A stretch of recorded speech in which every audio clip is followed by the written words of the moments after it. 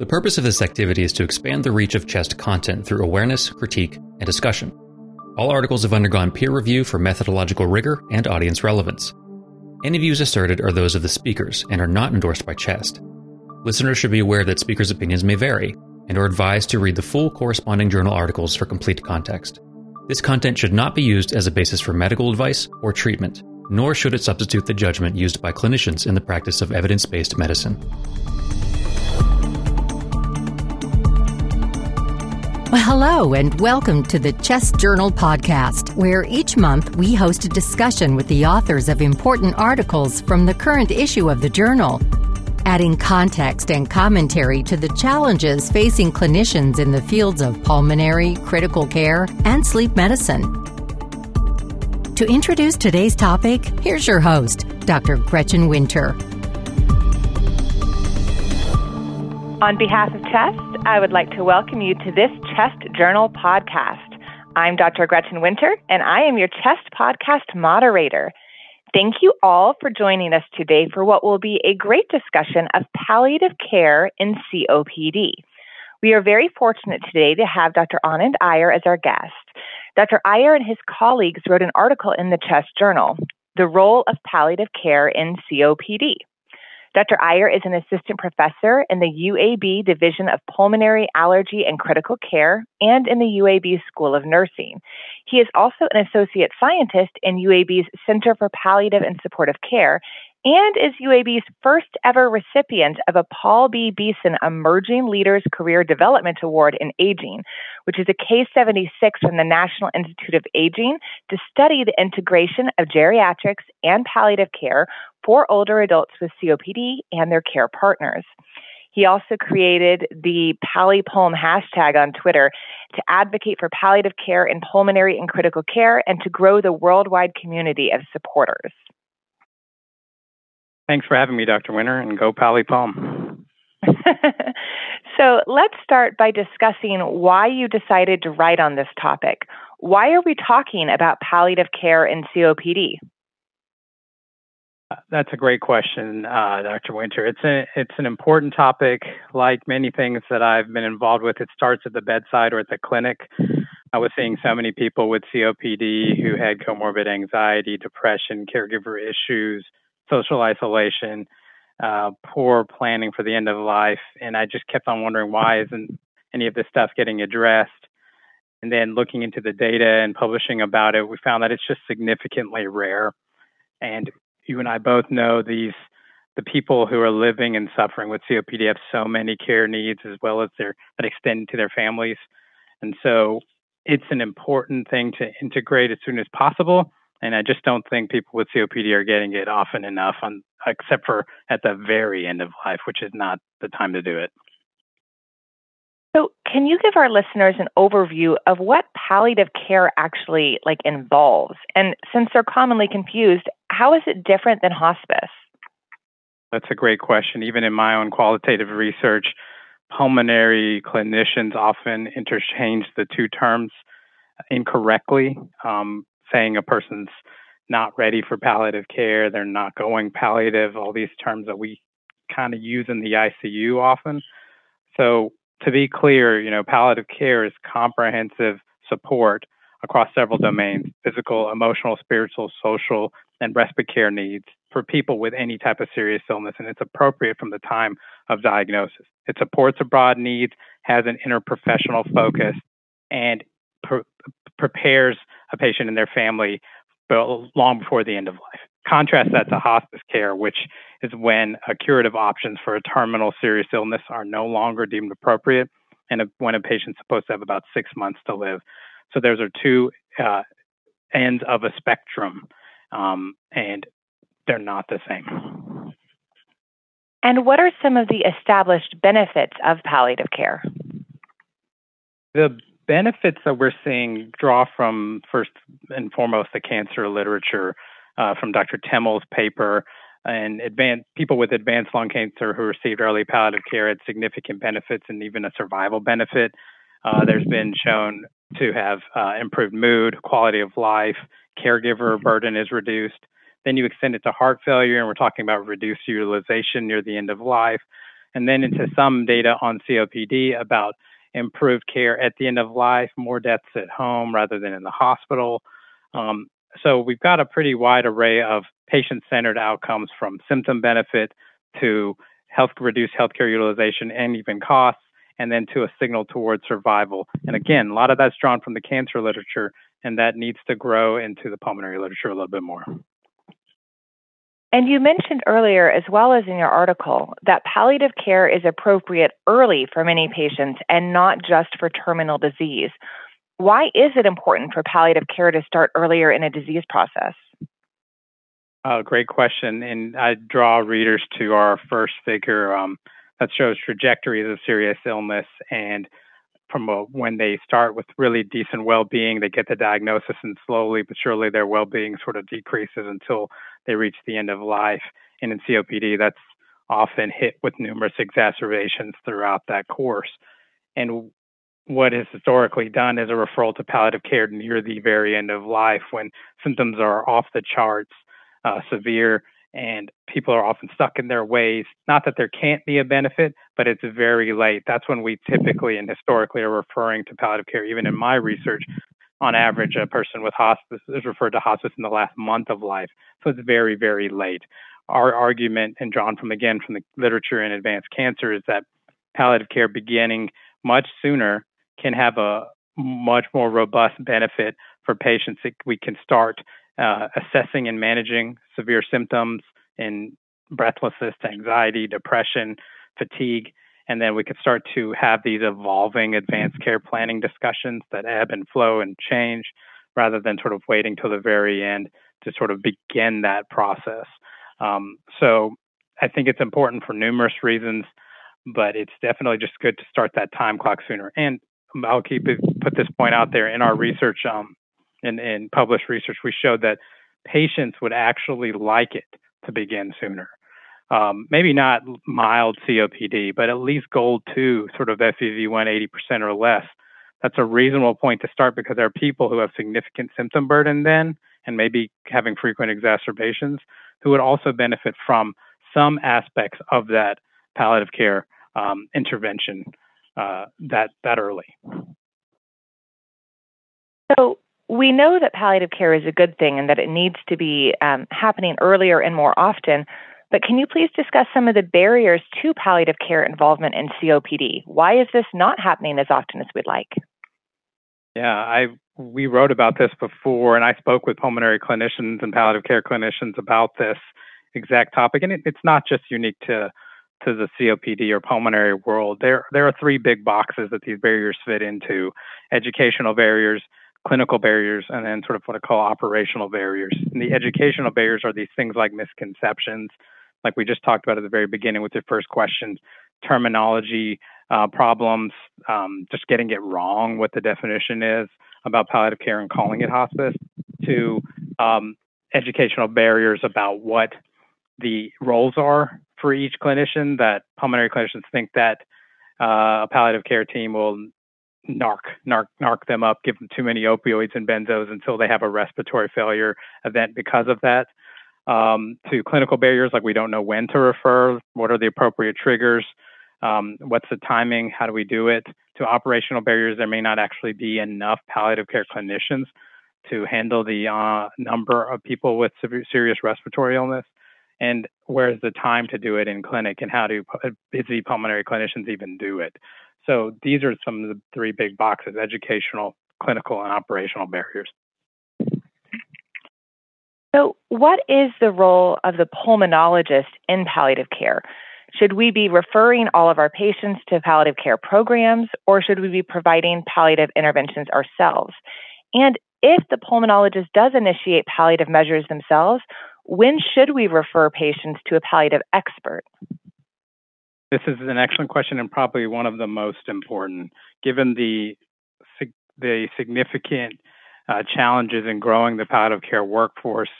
I and other of my authors argue that a lot more should fall on the shoulders of the pulmonologist. You know, we develop these relationships over a long time, and then we start talking about transplant for many of these patients and their families. So there's a lot of onus that needs to fall on us, but what does that mean? And that's why I created the Pali-POM term and the community. It's to sort of fuse the two disciplines into one. And through advanced training programs, graduate certificate training programs, and others, pulmonary clinicians can gain some of those important skill sets, whether it be advanced communication to symptom assessment and management.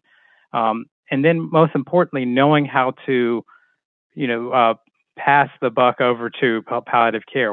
How does that transition seamlessly happen?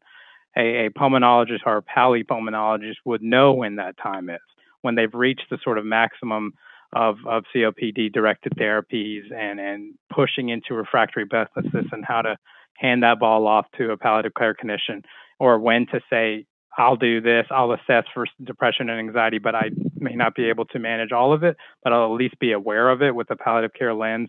I can see those problems. I can see the weight loss and cachexia and know they need nutritional evaluation, which palliative care team could provide.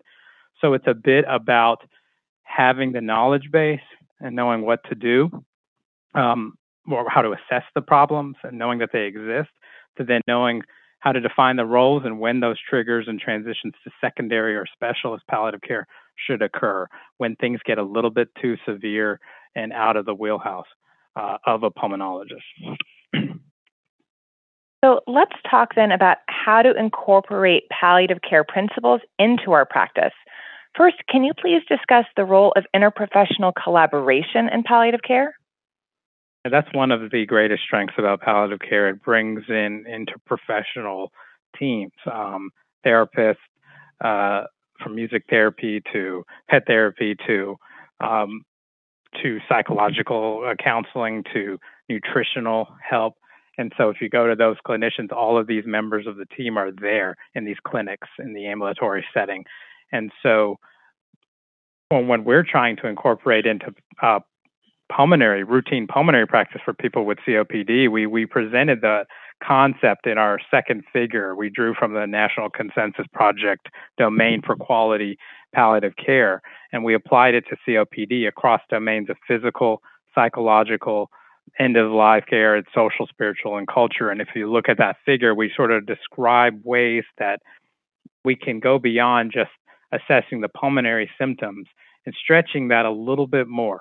I know I don't want to put too much burden on a busy pulmonologist, but I would argue that many of those extra pulmonary symptoms to the domain, like physical symptoms, pain, and then emotional symptoms like anxiety, depression, to questions about prognostication, to issues related to social isolation, spiritual, cultural stuff, these all feed back into poor outcomes for people living with COPD. So there's some onus to actually address these things.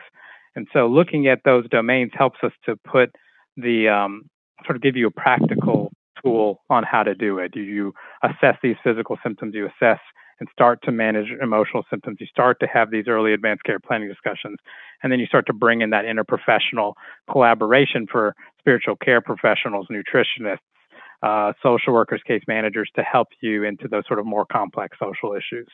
So yeah, just draw the readers to our figure 2 showing how that works. And even the last table, which gives you very simple 4 cases drawn, they're hypothetical, but kind of drawn from practice about how you can integrate these principles into practice and when to refer to specialist palliative care.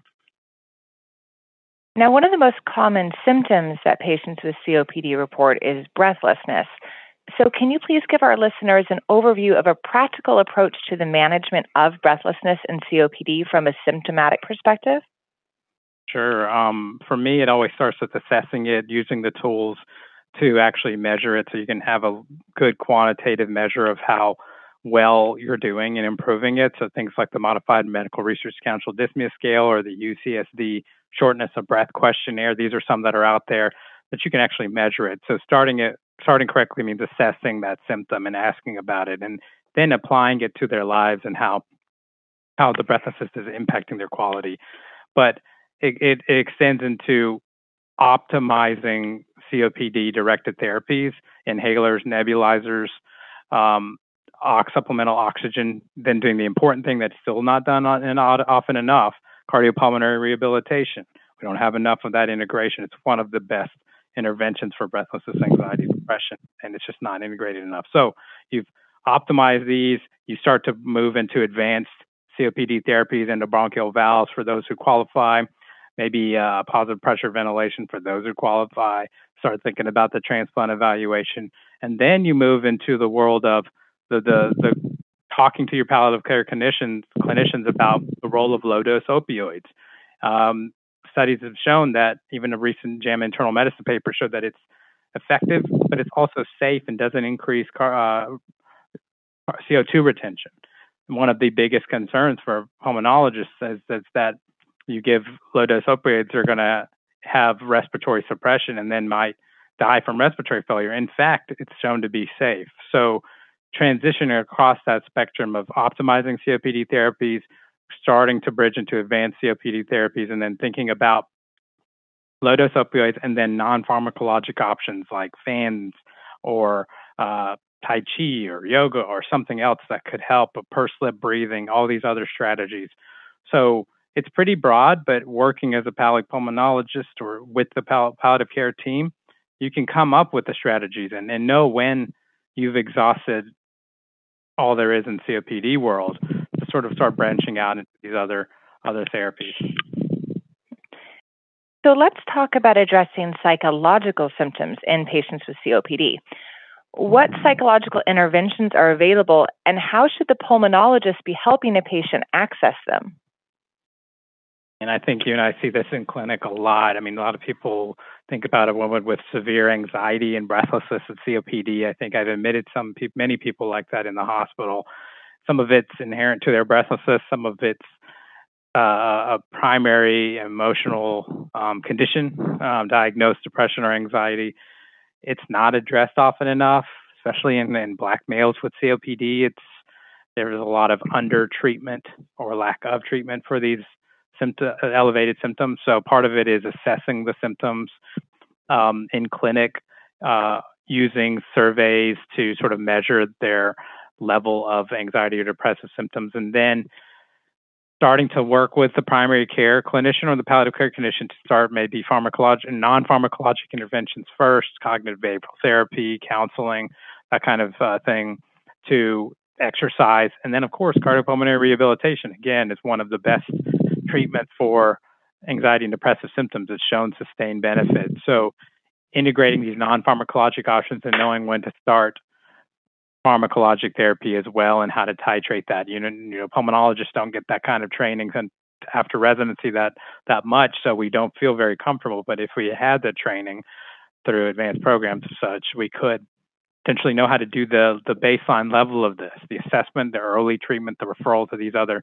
interprofessional colleagues and getting them involved early, and then getting palliative care involved early as well. The biggest issue the second part of that is that there aren't that many psychiatrists, clinical psychologists around, especially in the rural Deep South where we are.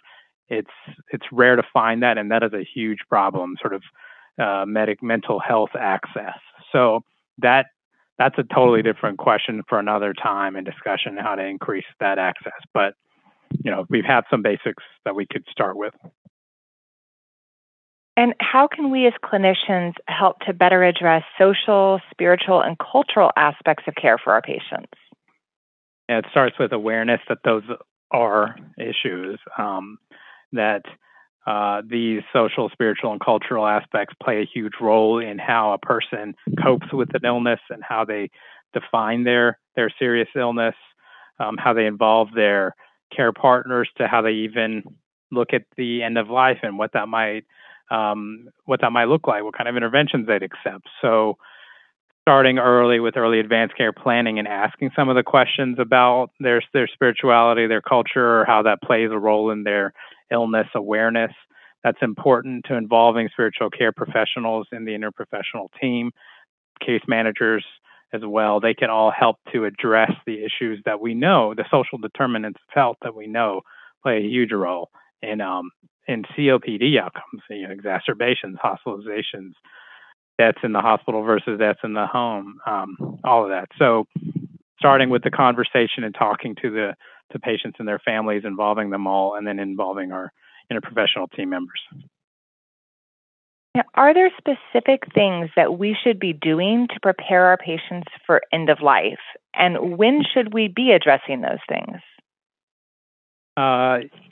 Specific things would probably be, we've talked about it in the paper and elsewhere, that it's about starting these conversations about the end of life much sooner, and preparing patients for that trajectory of COPD and what it might look like. I'll diagnose somebody who comes to me with moderate or even more severe COPD, and they're worried that that's the cancer word, and they think they're going to die in a year. And I'm like, well, hold on a second. Let's talk about this. Let's talk about what this trajectory may look like, and then how things may evolve as we go along. So it's about opening that discussion to help them understand and build their what's called prognostic awareness, so that they will know what the disease might look like and how these exacerbations might come and go, and what to prepare for. And then to have these discussions about what that might look like at the end of life. You might require BiPAP in the hospital. You might require a ventilator. Things may get pretty rough there. And should we start thinking about time trials where we spend a certain amount of time on the ventilator or not? These are questions that could start earlier. Granted, I know that there's a lot of controversy about advanced care planning. I still am in the court that having these discussions and evolving them kind of set the tone about the relationship between the patient and the physician or clinician or practitioner. They help to open that up, and it helps to at least prepare and help to build some prognostication, and then to also think about what kind of caregiver needs will be needed at that time for respite care and bereavement and survivorship. So that's I don't think we do that nearly enough, and that's the other half of the preparation for end of life, is also preparing the family. And so having them all involved in the discussion is crucial. So it's important to do it, and then I would say just to start really early. Great points. So as we finish up this discussion, can you give our listeners a closing thought on what you want them to take away from our discussion? Palliative care is so much more than hospice. It should begin at the diagnosis of a serious illness, evolve, ebb, flow, change, adapt to the patient, and prepare them long before the end of life for what that illness trajectory living with COPD is going to be like, and brings in so many other team members and interprofessional help. I think this can be done by pulmonologists. I'd argue we need to step up and start to gain that training to do it on ourselves on the front lines. I think that's going to be the future. So that sort of primary palliative care delivered by us as pulmonologists is going to be the way to go. And knowing when to transition to specialist palliative care is going to be important. So I would hope that the listeners learn that it's important to start early and really help our patients and their families build their quality of life. Well, I'd like to thank Dr. Iyer for a wonderful discussion on a very important topic. And a big thank you to our CHEST community for joining us. I'm Gretchen Winter, and this is a CHEST podcast. Until next time.